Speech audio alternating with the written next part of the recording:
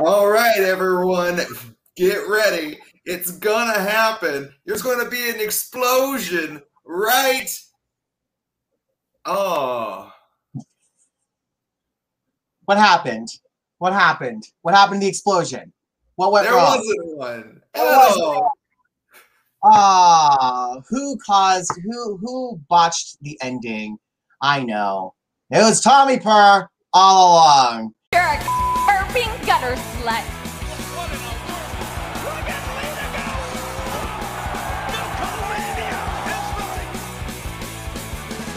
Yippee-ki-yay! I'm something about it.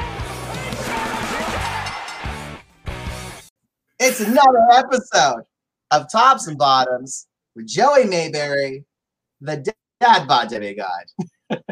Yes, and the Sin City Kitty himself, Mr. Tommy Purr. Now, hold on. I did fight so hard not to just burst out laughing after you said Tommy Purr all along, because I was like, I want to edit it to where the intro goes in right after you say it, just so it's Tommy Purr all along. You're a cum gutterling gutter slut. It's great. It's great. Yeah, it was the great in your voice was kind of like, yeah, it was great. And that's kind of the best way I could describe what happened this week at AEW Revolution, was just like, that was a really good show. And then it was just, oh, that botched explosion, yo. People, it's, the more we review AEW, or the more that I get accustomed to being forced at gunpoint to watch AEW, the more it's not so much there's things in AEW I really don't like, but I hate the tribalism. I hate the WWE gets shit on left and right. AEW seems to get a free pass, and it's kind of like, it drives me crazy. I just tweeted about it because people kept bringing it up to me. You are allowed to say when something was bad, even if you love it. Yeah, even if you're a fan of it, you can say it was bad, Yeah, and I made the comparison. I love Utica on Drag Race this season. Bob Ross was bad. So I watched a grown human being eat paint. But you know what wasn't bad? Got Mick, or as Trixie Mattel calls her, Got Meek. Dang, pass. That's hot. Because I am a Paris Hilton fan too, and I gotta tell you, I laughed my ass off all the time. That was great. I did too. I thought she was an absolutely oh my god, perfect Paris Hilton. But you know what's a good draw that comparison? Because the Paris Hilton Got Mick was the rest of AEW Revolution. That was solid. Yeah, but that just goes to show you how the ending is. We saw it a couple months ago when The Fiend got lit on fire, and everyone was like, "This is so hokey. This is so stupid." I'm like, well, at least they're doing something. You know what I'm saying? They're doing something. I think the big letdown was honestly just because that match was so fun. And, we were talking about it back and forth. I didn't expect to like it because I don't like death matches. But they were able to keep it to where it was shocking and oh my God, but it didn't make me feel like, oh, I'm watching two grown men literally just bleeding out way too much and getting uncomfortable. It was a disservice to Moxley, and that ending was a disservice to Moxley, and it was such a disservice to Kingston. Oh my God, because if it had been huge, I'm not the biggest Kingston fan, and I think it's just because of the booking, because I don't really know Kingston outside of AEW. What a disservice, because the sacrifice would have meant more if it looked like it would have. I honestly think they should have done a cinematic thing right then and there, where explosion, cut the feed. Yeah, but I mean, they had to be thinking, because that explosion was a solid at least 10, 15 seconds, because it was a couple other things had to be going off, because you only really got the three, the sparklers, the outside bang bang, and then the big puffs of edge smoke. I thought everybody go, on this day. I mean, we saw Christian, so Like, who knows? Or at least make the ring collapse. Something. Yeah, but I don't know. So it was, and then I would not have wanted to be Kingston. Like Moxley had just been through hell, so he could lay there, right? Yeah. Kingston had to try and sell it as something big. Oh, he did. Give that man an Oscar. He was selling like he just went through. For God's sake, he looked more burned alive than Bray Wyatt did. It was just, oh, like I felt my heart goes out to him because I'm like, he tried. It wasn't his fault. He didn't plan all this. And so I'm like, oh, the poor guy. Like, give that man a fucking raise. That's probably how Elizabeth Berkley felt when she got the Showgirls script. She's like, I have to do what? Okay, I'm gonna sell it. Here's a poll. I'm gonna lick it. Here are my titties. I'm gonna sell it. The script's horrible, but I'm gonna sell it. I was like, Kingston, you get the Elizabeth Berkley Award for trying very hard to make it work. So thrust it. Thrust it. But yeah, I thought it was a disservice to Moxley, which is sad. Like the ending and the beginning of your show. It's like a play or a TV show or a movie. The beginning sets the tone. The end is the payoff. It's the money shot. It's like a porn. Lars Sullivan, I hope you're watching. When you have a disappointing cum shot, no one's gonna want to watch you again. You know? No, poor Mitch Bennett. That was a horrible porn debut from Mitch Bennett, but we had a good set of AEW debuts last night. Yeah, I mean, good debuts, but nothing that I was like, really? Do you like Christian showing up? I'm disappointed that we are not going to see him in the rest of the build up to Edge's WrestleMania thing. However, a lot of people, I have seen the second me. A lot of people are already like, Christian's going to get blacklisted from WWE. I'm like, no, because you know what? Maybe WWE didn't need Christian or they didn't want to sign him to anything. Here's the thing. When Christian was in WWE and Impact wanted to induct him in the Hall of Fame, WWE did let Christian go to go do the ceremony. There have been instances where they're like they're cool with you. You know, they're not going to be assholes sometimes. That's why it's so weird. It's like you catch them on a good day, they can be very generous. You catch them on a bad day, they can be like, no, you can't go. You can't do this. I think it also just depends on the person because it's just human nature. If you like somebody, you let them get away with a little bit more, and that's how it works out. It's like the indies, you know. I wrestle in Salt Lake City, and you know there have been other promotions besides UCW Zero, and some people are like, how come you have given them these people their blessing to go over there, and then let them come back. But if I go over there, I'm never allowed back. And it's like, well, they discussed it with the bookers. They like, hey, I'm going over there not because you're an asshole or I'm unhappy. It's like they just gave me this storyline, this opportunity. Since you're not really using me, can I go do this? You never know what's going on behind the scenes. It's just a lot of fucking people wanting to stir shit, you know? Yep. And let me tell you, I didn't really get stirred up by the whole Christian drama. Honestly, based off the internet, I was just so ready to figure out who was going to walk out through that curtain because I didn't want to hear about it anymore. So, what was your favorite conspiracy theory? People were saying, I heard Brock Lesnar, which I laughed my ass off. I heard Brock Lesnar and AJ Lee. Oh, always CM Punk and AJ Lee. Always. I heard Brock Lesnar. I heard Lita. You heard Lita? I heard Lita. Really? Okay, I didn't hear that one. I heard Kurt Angle. I heard it was a double swerve where it was going to be Big Show announcing himself, and then he was going to be turning heel. I'm like, okay, whatever. But I'm kind of just like, I like Christian, so this is really pertaining towards him, but I'm kind of like, stop taking all these other people. You know what I'm saying? Like, you have enough moves. You don't need previous superstars. Yeah, I don't want to say past their prime because Christian can still go, you know. But Well, it's just a separate product. And if you keep bringing more people into the product that are just going to say, hey, we're here now and not at this other place, it's just making you think of the other place. So it's not really effective to keep doing that instead of trying to grow your brand past it. I think that's what WWE does really well is they don't acknowledge the other product. They just do their own thing and they don't make any other like competition references. Whereas AEW, they mention it on the show a lot. You know, and they mention where all these other people are coming from. They plug a lot because we just saw the other debut of Ethan Page, who debuted, which I was all for. I love me some Ethan Page. Yeah. And they were referencing Impact. And it's kind of like, you guys talk about so many other things, which is fantastic because it gets eyes on other promotions. But I think that could be a big downfall for AEW is they don't put enough highlight on themselves. Exactly.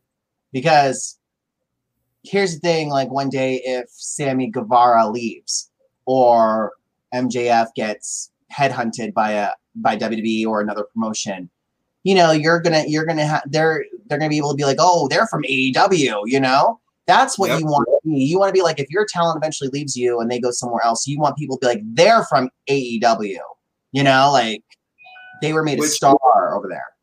And not even just the internet. You want like the normal everyday fan to be like, I saw them from this, or I know them from this. So I don't know. AEW's Revolution was good. I enjoyed the ladder match. I really, really enjoyed the Sting Darby Allin match. Again, the cinematic style of that. Thought that was great. The Women's Championship was just another Hikaru Shida match, which... It's sad.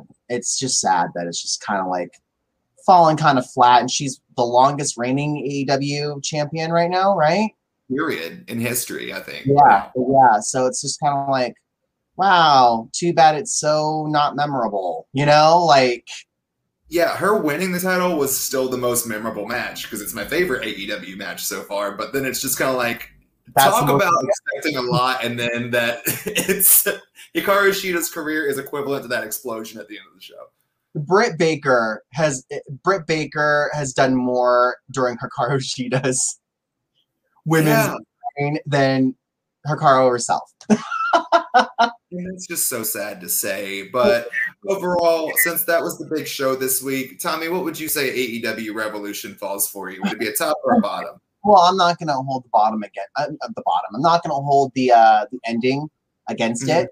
As a WWE fan, you know, I'm going to extend the olive branch across the aisle, saying, "Here now, guys, shut the fuck up because things do happen." The Fiend being on fire probably looked a lot better during rehearsal. Someone could have been out of frame for the camera. We don't know what happened. I've done acting and film and theater. It looks good in rehearsal. You test it a million times. Shit goes wrong. Stop shitting on WWE for it. And then you can expect people to stop shitting on AEW for it.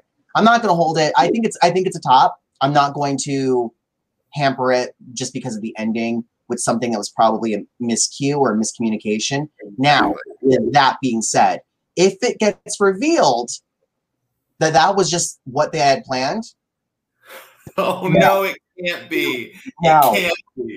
It can't be, but you know what? The 2020 has proven to us that the seemingly impossible is possible with everything going on in the world, that people are weird and stupid and crazy and mean and evil.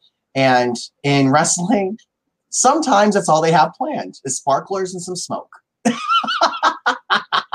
If I find out about that, we will be coming on here for a special announcement where I reverse, for the first time ever, I reverse a grade. And I will put it right in the bottom. Try me. Oh my goodness. I so hope it happens now because I want that content, baby. Content. But I don't think that's what happened because I would hope that someone like Omega or Moxley would be like, that's fucking stupid. We need more. I personally think what they should have done is do as many explosions as possible. Do something where something happens to the camera and then just be like, you know, like WandaVision, please stand by. Like that would have been more effective to me. Yeah, I mean, it was you because it was Tommy Purr all along. I know, it was me. I'm a WWE fan, so it's like sabotage. No, I'm kidding. I would never do that to someone. AEW Revolution was also a top for me. Solid show. It's just the thing that sucks about it is I'm not going to remember really anything else as well as I'm going to remember that explosion. And that really does suck. That's why you're ending. I think that's why also WrestleMania 17, X7 is so memorable. You have that great match with The Rock and Stone Cold, and you have that ending which shocked people. Vince and Stone Cold shaking hands, and you remember it, and then you remember everything else on that show, even like China's 1 minute and 30-second match. It was like everyone had a storyline. Every match was fun to watch, and as a result, it was like, damn, and then you see that ending. You see that ending, and it takes away from everyone. Mm-hmm. It totally does. And like, you know what's bad? That show you didn't even mention, that was TLC, like TLC 2, the really good one. So so that shows how much those moments can take away from really memorable things. Mm-hmm. Mm-hmm. Or just tarnish them, you know? Yeah. Sad. That's kind of like having a really shitty dessert at the end of like a 7-course magnificent meal, and you're like, oh. Yeah. Dang it. I really wish that didn't happen, but also another PSA, it's okay to criticize it. yeah. Like I just don't like the tribalism. Even though I'm myself a WWE fan, I watch AEW and there's things that I like that they do. And there's other things that they do that I'm like, why? If you're really trying to differentiate yourself, why do this? And also I hate being different for the sake of being different. It has to make sense. Agreed. Well, let's go ahead and run through what happened on the WWE side of things so that we can back up our words and prove that we shit on everyone. We shit on everyone, exactly. Because everyone kind of deserves it, but there's a lot that deserves praise, and we're going to talk about all that stuff after we talk about Monday Night Raw, because Monday Night Raw this past week was, no lie, really good with the whole Bobby Lashley and The Miz throughout the night doing their own thing. But oh my God, everything sucked. If it wasn't for Bobby Lashley and The Miz, and then Lashley winning the WWE Championship at the end of the night, Monday Night Raw was a fucking chore. So basically the opposite of Revolution, which just goes to show you need a good closer. Because then you're able to forgive everything bad that happened on the show if there was some sort of payoff.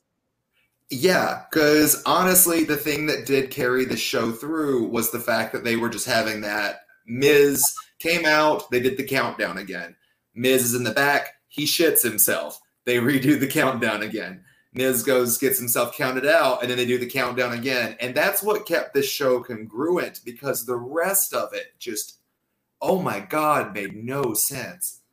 It felt like, to me, a lot of it, I feel like there's a lot less wrestlers. I don't know, I feel like a lot of the roster is either sitting out because maybe they don't feel comfortable working with COVID or the pandemic, or they're just working with a more limited roster. But it feels like people are spread very thin. We've discussed this before, like the same matches playing over and over. I also think this show was kind of like the Rise of Skywalker in the new Star Wars trilogies. We all hated The Last Jedi. We all hated The Last Jedi. It was horrible. I'm not talking about the actors. It was just, the story was really bad. Don't at me. You know it's true. Rise of Skywalker, I thought, was very serviceable, but they spent a lot of the movie fixing the shit that happened in the last movie. Yeah. And it could have been much better. It was good, but it could have been better if they didn't have to spend like an hour fixing all the shit from the previous movie. This Raw felt to me like it could have been tons better if they didn't have to devote time to kind of acknowledging us as an audience, going, wink, wink, we know you don't like this. We're going to fix this right now. And that's, to me, yes, the show felt like a chore, but at least it's the signs of WWE's listening a little bit more. And they're now pivoting quicker. Before, they would just be like, nope, they're pivoting now. And like, okay, turn it around. Agreed. I'm totally all for, because with Lashley winning the title, at least it's something a little bit different. It's not the same 4 or 5 people that we've really seen gravitating around the WWE Championship for so long. We all thought it'd be Sheamus. We thought it would be Keith Lee. and then they threw us a curveball with Lashley, and it was predictable, but it was a welcome predictability. It was a predictable outcome that people wanted. So I'm okay with that if it's making people happy. I'm okay with that too, but you know what I'm not okay with is the concept of it being Lesnar versus Lashley at Mania, which that rumor is swirling. Absolutely not. Absolutely. You know what? I would be all for it, but there is one thing wrong with this whole picture. You can't give me Bobby Lashley versus Lesnar without Paul Heyman, because it needs to be MVP versus Paul Heyman. It needs to be the main event of WrestleMania. Exactly, which leads me to believe it's not going to happen. So I can agree with that too. I'm hoping that's the case, because I can't do Lesnar without Heyman. There's nothing that makes Lesnar appealing to me without Heyman. I think strong indication is it is going to be Drew McIntyre, only because they've kind of already busted their load with giving us Sheamus and Drew this last Raw. So, like, if that was the Mania match, I feel like they would have held off on that a little bit longer, unless they have some big gimmick match planned at Mania that we don't know about. Maybe, but very happy about Lashley. But speaking of gimmick matches, we have to talk about the fact that Shane McMahon is back and that he's just very clearly setting up a match of Shane versus Braun Strowman. So hardcore. Like, could you not just come out and cut a damn promo, Shane, and just say, I want to face Braun Strowman at WrestleMania? Because honestly, I will take that over what is happening right now. It really feels like he's trying to make Adam Pearce look like the shady authority figure, which honestly, I'm starting with what happened on like NXT and shit. Like, which I'll get to later. That's how I feel about it. Like, you know me, like rewind the footage from many weeks ago where I defended Adam Pearce and I was like, no, this is gonna be great. Now I'm like, is he a bad guy now? Because none of this makes any sense with what's going on. No idea whatsoever what's going on with that. Because that whole promo with Strowman coming out and just Shane McMahon, I don't like you. I don't understand any of it. Like, I don't understand his attitude. Nowhere. I feel like he should be teamed with Sami Zayn. He's got all this conspiratorial stuff going on where he thinks they're against me. I love that idea. Right? I mean, it makes sense. Like Sami Zayn having a whole cult of conspiratorial wrestlers who think that the whole company's out to get them, and everyone's like, no, like, calm your ass. Which is what they're doing with Retribution right now, which is ridiculous because that's not Retribution. But whatever, they're gonna do their own thing. Whatever. But yeah, Braun Strowman, I don't get it. I'm like, okay, as long as Braun goes over at Mania, I'm okay with this. But as we all know, Shane has a pretty solid Mania track record. You know, I'm like, I love Shane. I do love me some Shane McMahon, but the storyline makes no sense. I'm hoping that as we watch, there's something that comes up that would explain why, or it just turns out it's just a weird happenstance of shit. We're like McMahon. I don't know. I just don't know. I can't defend it. I'm a WWE fan, guys. Don't ask me. Don't ask me. Don't ask me. At least like the explosion was so bad, I laughed about it and was entertained a little bit. But like this, I'm like, okay. First of all, I hate that everything's in the ring. Can we please do some backstage segments, like in the office? The thing is like everything's in the ring, but now the backstage segments happen in a backstage ring. It's backstage inception. And just like, oh no. Yeah. It's stageception. I mean, what can you even do with this? But I want to move on to another challenge from Monday Night Raw that we got for a championship. Charlotte Flair just basically came out to the ring and said, well, no one else is going to challenge for the title. Guess I'm going to do it. And this is what we just talked about with Shane McMahon. Like, just cut a promo. At least they're cutting right to the chase. They're not going to do this. Are they teaming together? And when's Charlotte going to turn against Asuka? You know, because you know what's going to happen. She comes right out, and I feel, again, Charlotte with the fucking good promos. It felt unscripted. And people just give her so much crap, and it did seem unscripted. And they just shit on her because she's Charlotte Flair. But they have been really solid promos. And she even addresses, it's kind of like when Cena started addressing how people said that he had everything handed to him. She is the female Cena. The difference is I like Charlotte. I like John Cena, but I love Charlotte, you know? So, but my thing is, I'm sorry, guys. Mania's like 6 weeks away. 6, 7? I don't know. Whatever. I have lost all track of time. I thought today was 1998. Here's the thing. There really is no one to challenge Asuka. Unless you do Alexa Bliss, but she's so entrenched in the theme. Incorrect, sir. Incorrect. This is my brutality. That's also what I'm waiting. I'm like, why? I don't know if they're waiting for Asuka to come back, and then when Charlotte does do the official challenge, that's when we're gonna hear Rhea come out. I'm gonna try to post this episode tonight during Monday Night Raw to hype it, because Monday Night Raw is tonight. I want to bet some money that tonight Rhea Ripley will come out. She will be in an altercation with Charlotte. It will be Charlotte versus Rhea Ripley at Fastlane. Winner faces Asuka at WrestleMania. No win. Triple threat at Mania. Calling it right now. And I'm fine with WrestleMania as long as it's as long as it's like, I would like Rhea to win, but I think Asuka deserves to win at Mania. She really does. Yeah, but Asuka should win, but by pinning Charlotte. If Rhea wins, it should be by pinning Charlotte so that they can move to Rhea versus Asuka. If Asuka were to win, I would love nothing more than for Becky Lynch to come out right after. And oh my God, I love all of your bookings. Someone get Tommy per job. AW, I know explosions experts, so we can test that shit out too. I applied. I know, you told me. You sent like a whole spreadsheet with all your ideas. I sent 19 weeks of women's wrestling storyline.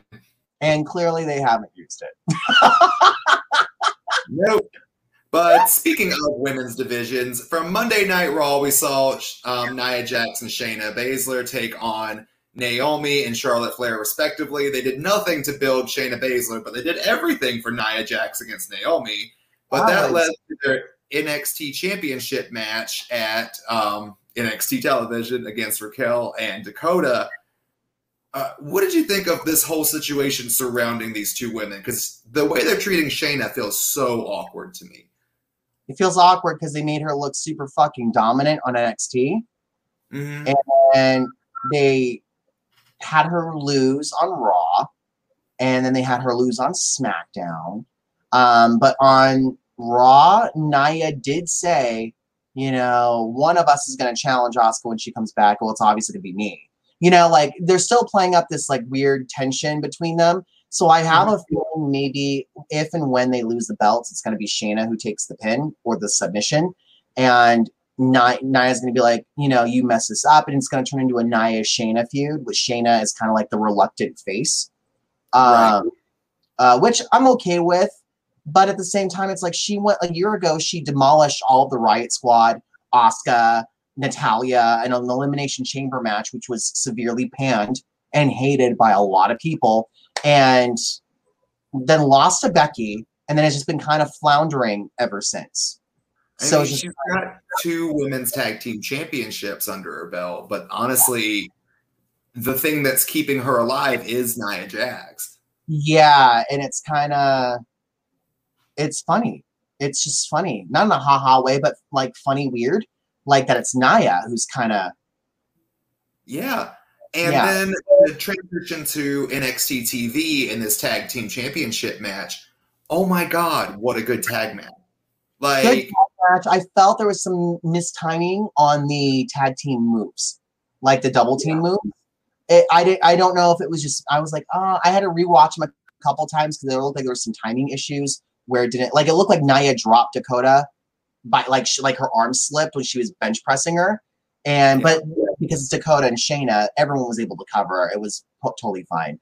And then just the Raquel and Dakota tag team move on Shayna also felt kind of weird a little bit. I don't know. But it felt weird. But to go back to our previous discussion of AEW for me, the ending is what I remember.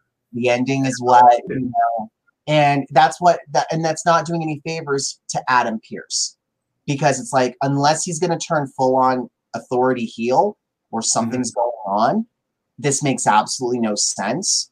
It makes no sense when they have William Regal, why Adam Pearce is getting fucking involved, which is now turning into, well, now we're going to have NXT women's tag team titles, allegedly. That's the rumor. I really hope that's not the case. I really just do. I think I just enjoy the idea of the tag team championships being able to float. I think that's such a good way to bring in new women too, because if 2 NXT women win those championships and they can make appearances on all 3 shows, that's a great way to boost that roster and a great way to introduce these people to the crowd. So very much all for that. And the thing I'm actually all for them consolidating all the tag team titles. Like, I feel like I've always been a big advocate of letting all the belts float between all 3 brands. I just feel like there's too many titles. It would there's so many titles that are the same exact thing. It's like having, Mario and Dr. Mario, Peach and Daisy and Super Smash Brothers. It's the same exact things. Like, it would make so much difference if they had kept, like, the Divas or the Old Women's Championship and put that on a person that got to rotate in the show as well. So then you could have multiple titles doing certain things. Yeah. But, I mean, called Divas. Well, I'm sorry. Not all of you are superstars. I hate that. I'm like, superstar. It's just a label. It's just branding. Like the TNA knockouts.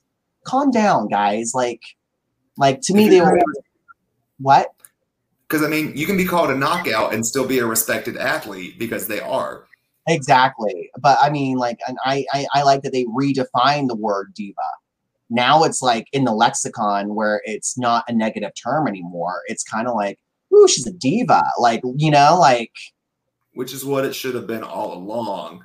Yeah, but I've always been an advocate of all the belts floating between the brands. Have one mid-card belt for the men, one mid-card belt for the women, one main belt for the women, one main belt for the men, 2 separate tag belts for men and women. That I can see this turning into, like, positive, though, is that this turns into NXT versus WWE warfare. That seems intriguing.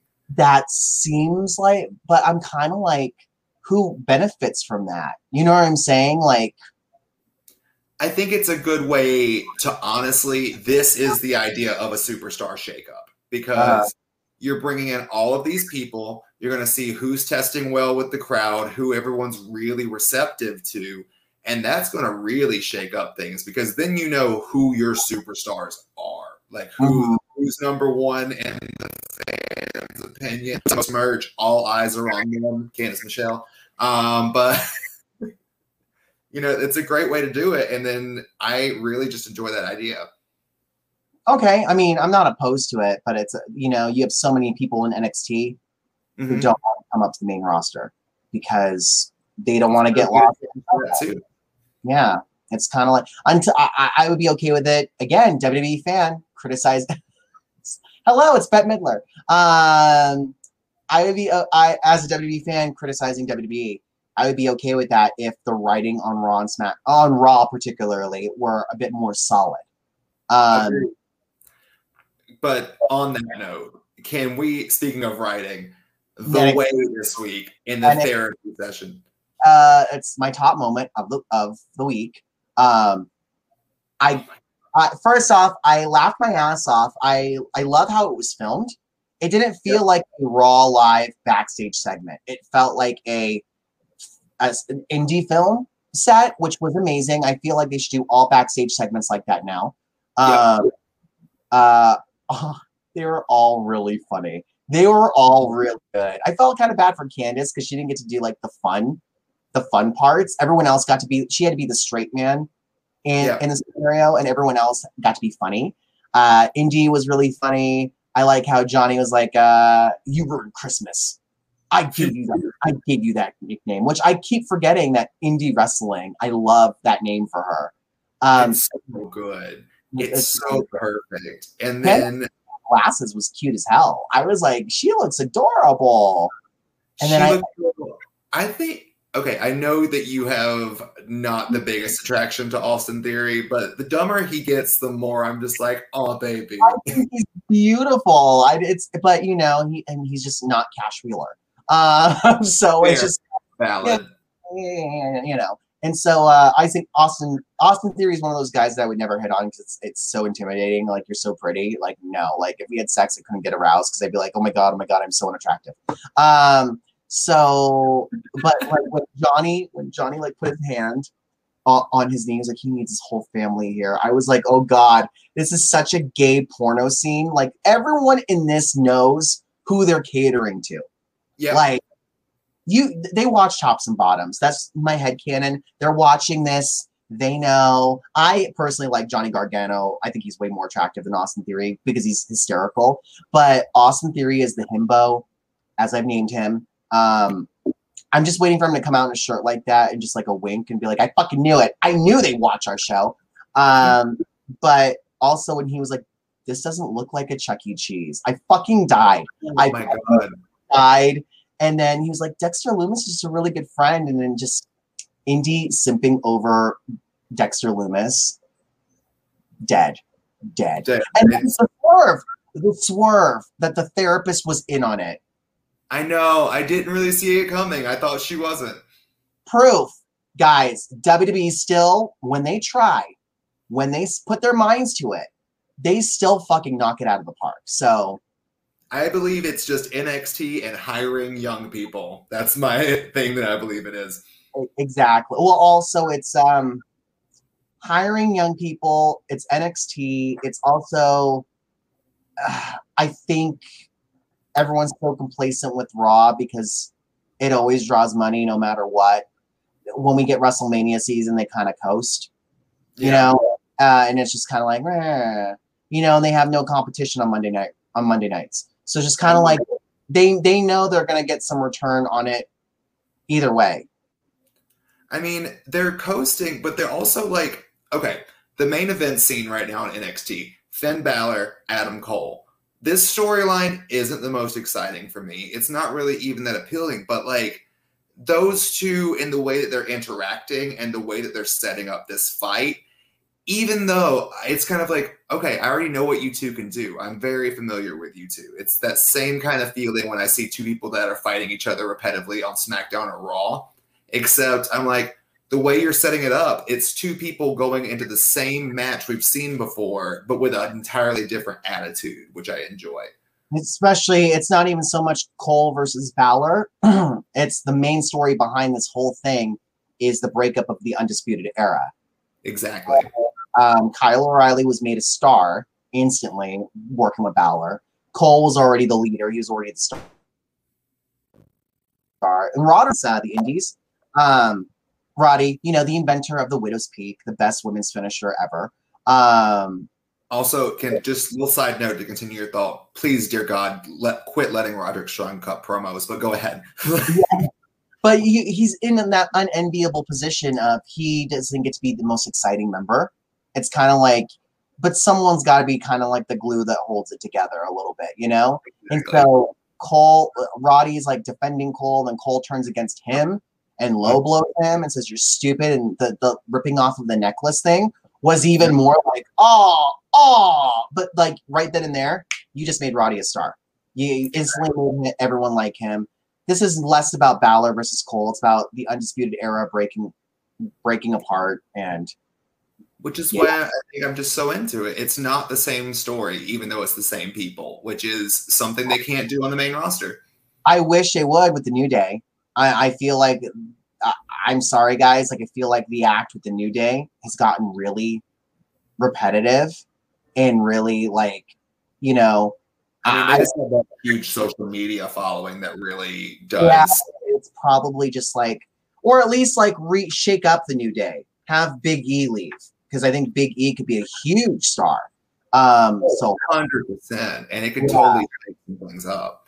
Yeah, so but that's another story for another time. But yeah, I'm like on the Cole Balor thing.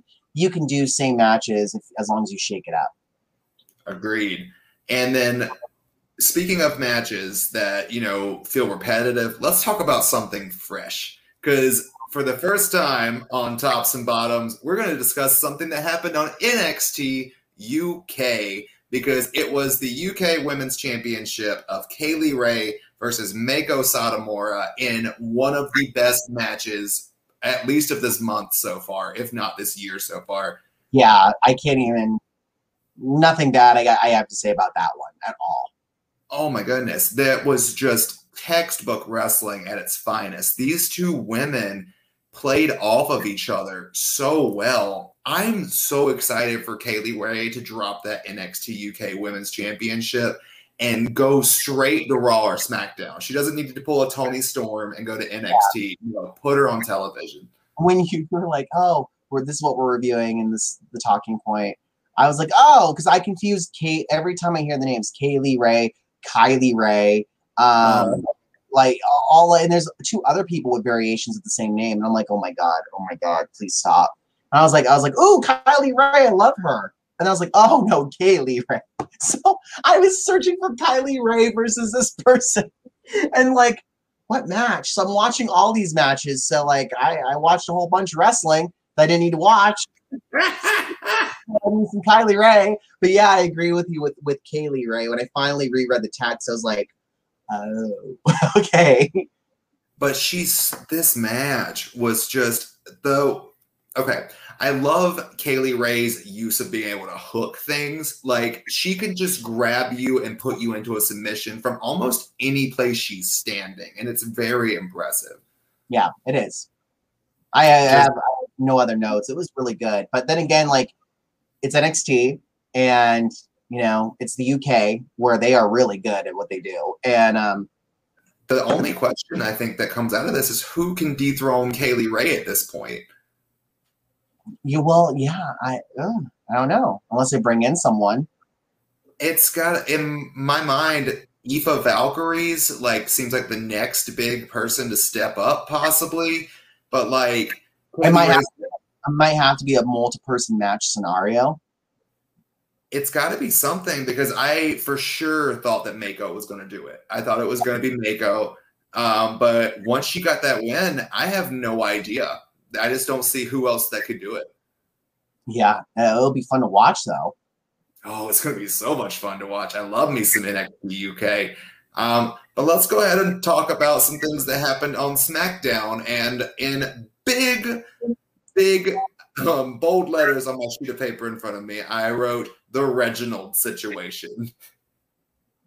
I know he's not gone. I know he's not, because WWE is not that generous to me. And if he's gone, I see him showing back up at Mania somehow to cost someone that victory. Yeah. Unless he's like legitimately gone. There's I will no way he's gone. I know, but like my head canon, I'm like, would it be great if someone was like, yeah, these two gays on this one podcast really, really hate. They have like 7 listeners, and they just really hate Reginald, especially that dark-haired Asian one. So we have to get rid of Reginald. That's my head canon. But I know he's not gone, because WWE is not that nice. No, but I love that Carmella fired him. Thank you, WWE, for following up and having her be like, you're a snake, game over, you're gone. The thing about Reginald is I really enjoyed him when he was just Carmella's sommelier. It was too much after that. It was much. If he was helping Carmella win her matches and was like obsessed with Carmella because she's his boss, okay. But no, this Sasha Bianca thing did not need that. No, and then the match that he cost pretty much tried to, do something to Bianca Belair. I don't know what he's trying to do with that situation with her and Sasha Banks. But he ended up messing with that match, and then Sasha dismissed him. The other two made fun of him, and then he got fired. And I'm just, it sets perfectly up for something to come this upcoming week on SmackDown. But I can't think of what it would be, and I kind of cringe to think about what it's going to be. I'm so nervous. I'm so scared. I like that Bianca went, this is your fault. You know what you have to do. I was like, yes. Yes, Bianca. Yes. Like, but here's the thing. Just think about this lovely scenario for 1 second. Okay. Could you imagine just a good, solid build-up to Sasha Banks and Bianca Belair at WrestleMania? How great it could have been. How wonderful that could have been. And then this is what they give us. Some random new guy that used to work with Carmella. That's the story. Reginald, random tag team title matches, which is now what we have at Fastlane. So we got Bianca and Sasha versus Shania Payne, which I don't know. I don't fucking know. Clearly Shania Payne's going to win because... who knows? Because honestly, it should be Team Dayglow, you know? Dakota, the two teams that you have two #1 contenders still, and Guns N' Roses, yeah, like that, you know, and the Riot Squad, like who? They're not on television. I know, that's what's so sad. You have, I don't know. Don't forget Tattaglia. Tattaglia. Version 3. Tattaglia version 3. Version 3. Third time's a charm, or maybe it's not. I'm just like, whatever. I just keep thinking that this whole Shania Payne storyline could have been 10 times more entertaining if it was a Samoan slaughterhouse with Nia and Tamina. Yeah. And how Tamina kept the tag team that they already freaking made. Yeah. But Reginald's coming back, or he's going to do something that costs. You know what I would love, though? You know what I would love? Oh, well, back to my original topic.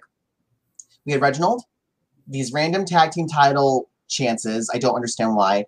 And Sasha's character assassination, where she's now Carmella, but in chocolate flavor. You know, like I'm Sasha. No. Who are you, Stacey Dash and Clueless? Stop.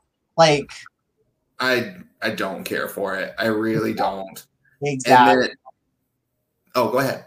But I think Reginald, I would be, I don't know. I'm not hoping, but what would soften the blows if it turned out Bianca was heel and sent Reginald to fuck with Sasha, or Sasha was going to blame everything on Reginald when she turns heel?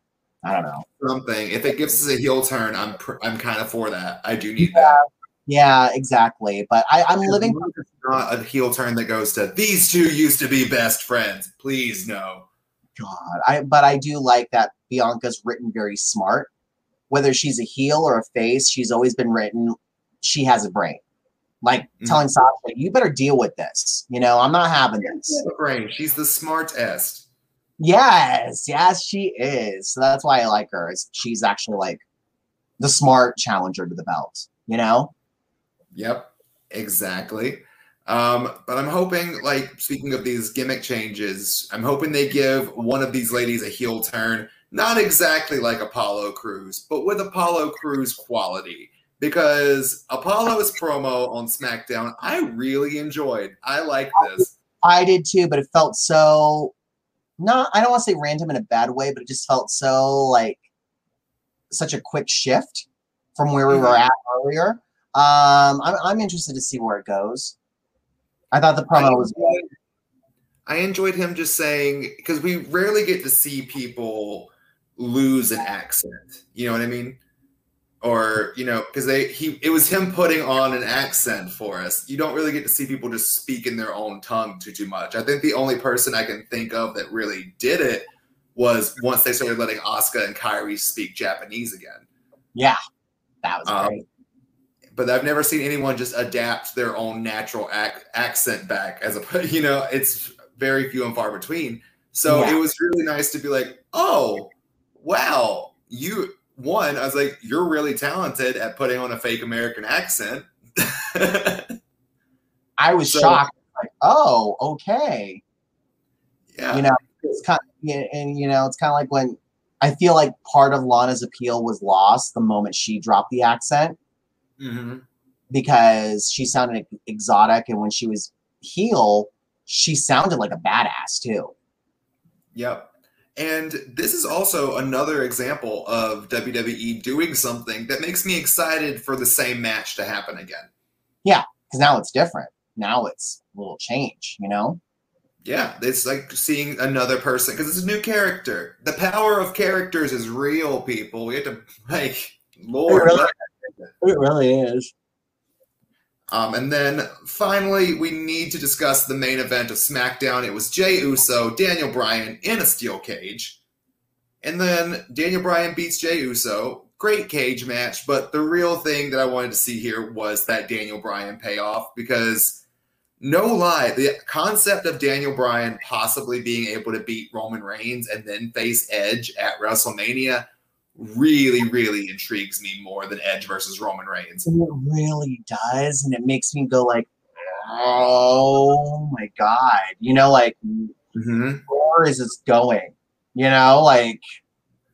And I just want it. I think, like, Roman Reigns versus Edge would be great, and I'm not going to discount that, because that sounds like a really good match on paper. It's, you know, the new guy versus the old guy, who was kind of in the same predicament that Roman Reigns is now. He was the heel that was the head honcho. So that would be interesting. But the idea of Edge versus Daniel Bryan, these people who have come back from career-ending injuries and now are going to highlight WrestleMania, oh my God, that just seems like pure magic. But who would Roman face if that's the case? I don't know. I feel like it could also wind up in a triple threat scenario, but I love Roman Reigns, and he needs to be on WrestleMania. He is a freaking highlight, but this is just a me thing. I want Edge versus Bryan. I want it so bad. I mean, I would be down for it. When is Bryan's contract up? I have no idea. I can't keep track of all that stuff. Like the behind the scenes things, I'm like, I spend way too much time keeping track of what's on television, let alone behind the camera. Well, I know this is like Bryan's last run. I think either right before SummerSlam or just around there. So, I mean, if AEW is looking to pick up superstars, like, I don't know if Daniel Bryan would go over there. I think he's pretty much set for life. I don't know if he's retiring, but you know. Not when you're still on that sweet reality deal contract. No way. Oh yeah, he doesn't need to work ever again. He's good. But at the same time, it's kind of like, I often wonder about that. Like, what do you do when you can go to the competitor, but your wife or your husband still works for the company? You know, like, you know. I don't know, John Moxley. What do you do? Miro. Because it's kind of like, it seems like all the women stay behind in WWE, which is smart for right now until AEW really takes off with their women's division. But like, yeah, it's just kind of like, because there's rumors of Nick Aldis coming to AEW, and Mickie James is, you know. I mean, to be honest, Mickie James just needs to stay with WWE. They need to give her that last run because she's got that Hall of Fame status. That's what I was kind of hoping when Big Show was like, it's Hall of Fame worthy. I'm like, Mickie James. Yeah, but they're not going to bring in a female for AEW. I just don't see that happening. Nah. But, you know, I mean, like, there's rumors of, like, Mustafa Ali and Ricochet and Aleister Black and Daniel Bryan maybe going to AEW. And it's kind of like, okay, well, you know, but like we discussed, it's kind of like, at what point do you just stop? WWE's next. Yeah, exactly. Because as we see, the future is very bright for WWE with all of the talent in NXT, you know. And I just wish Loomis would stroke my head like he did to Johnny Gargano when he choked him out, you know, like. Well, speaking of head and stroking, let's talk tops and bottoms of this entire week. But what? So We're only at 54 minutes. Usually we go for 2 hours. Are you saying that we're getting better at this? we're getting so better at this because we streamlined it and we cut the crap. Uh-huh. Tops and bottoms for me. My top, the way in therapy. and Johnny Gargano said, you're not going to therapy. You're here to therapy him. You're not going to therapy me. You're not going to therapy on me. And I was like, oh, I know what you're doing, Johnny. That was good. Everyone in that segment was amazing. I wish Candace had some funnier stuff to do because I know she can do it, but she's always the straight man to Johnny. And I'm like, God, what a thankless position, you know? Like, somebody's got to do it, and I'm glad that they're giving her something to do. I forgot about therapy on me. Oh my God, that's so great. Oh, and he's giving her hundreds, the therapist. He goes, oh, he takes 100 back. He goes, this is arcade money. Hey, Austin, we're going to Chuck E. Cheese. And it was so ominous when they're filming it, the outside of the therapy clinic. It was like it was your Law and Order music, and I was like, this is so ominous and creepy. It's hysterical. It's hysterical. It's wonderful. It would be my top moment of the week as well, but honestly, I've got to give it to Kaylee Ray versus Meiko Satomura. What's your bottom? Do I have to say it? You have to say it. Yeah. It's boom, there doesn't go the dynamite. That and explosion. And the crowd goes mild. Like literally, I want someone listening to this episode to get me a video of the AEW ring explosion, but set it to boom, boom, boom, boom. I want you in my room. I want to just take the ending of that match and splice in the apartment explosion from Melrose Place. Or Vince McMahon's limo blowing up. That would be fucking amazing. Just like, great guys. The ending of that match made Vince McMahon blow himself up. You happy? You happy now? I have a video to make now after we log off of here. Tommy, where can people find you across the internet? I like how Joey just assumed what my bottom was because... Oh, is it also the explosion? Oh my goodness, yes. I'm so sorry. Let's see. We didn't even have to list mine. We knew what it was. Like, I gave Revolution a top grade because the ending of the exploding deathmatch barbed wire on a Judy Bagwell on a pole match surrounded by a pool of lava with sharks in a helicopter did not live up to, but you know what? The MVP award for, the person of this week, you know what? We're just going to give it to Eddie Kingston because he still sold it. He tried. That poor guy. Like, give him a TNT title reign because you know what? He sold better for that fucking ending than Darby Allin did for Brian Cage. That's all I'm going to say. If I'm Tommy Purr, and if you wish to follow me on social media, hire me to write for your company or avoid me and my application for extra work. You can find me at Instagram at _man_diva at yahoo.com. You can find me on Twitter at rare_form, RAWR_form. You can purchase my merchandise on storefrontier.com /merchandise, PURR-chandise. And you can find me on Facebook at facebook.com /officially perfect, PURR fact. And since we're talking MVPs, mine is Utica for eating paint. You can follow me on Instagram or Twitter at Joey_Mayberry. You can follow me on TikTok at Joey.Mayberry.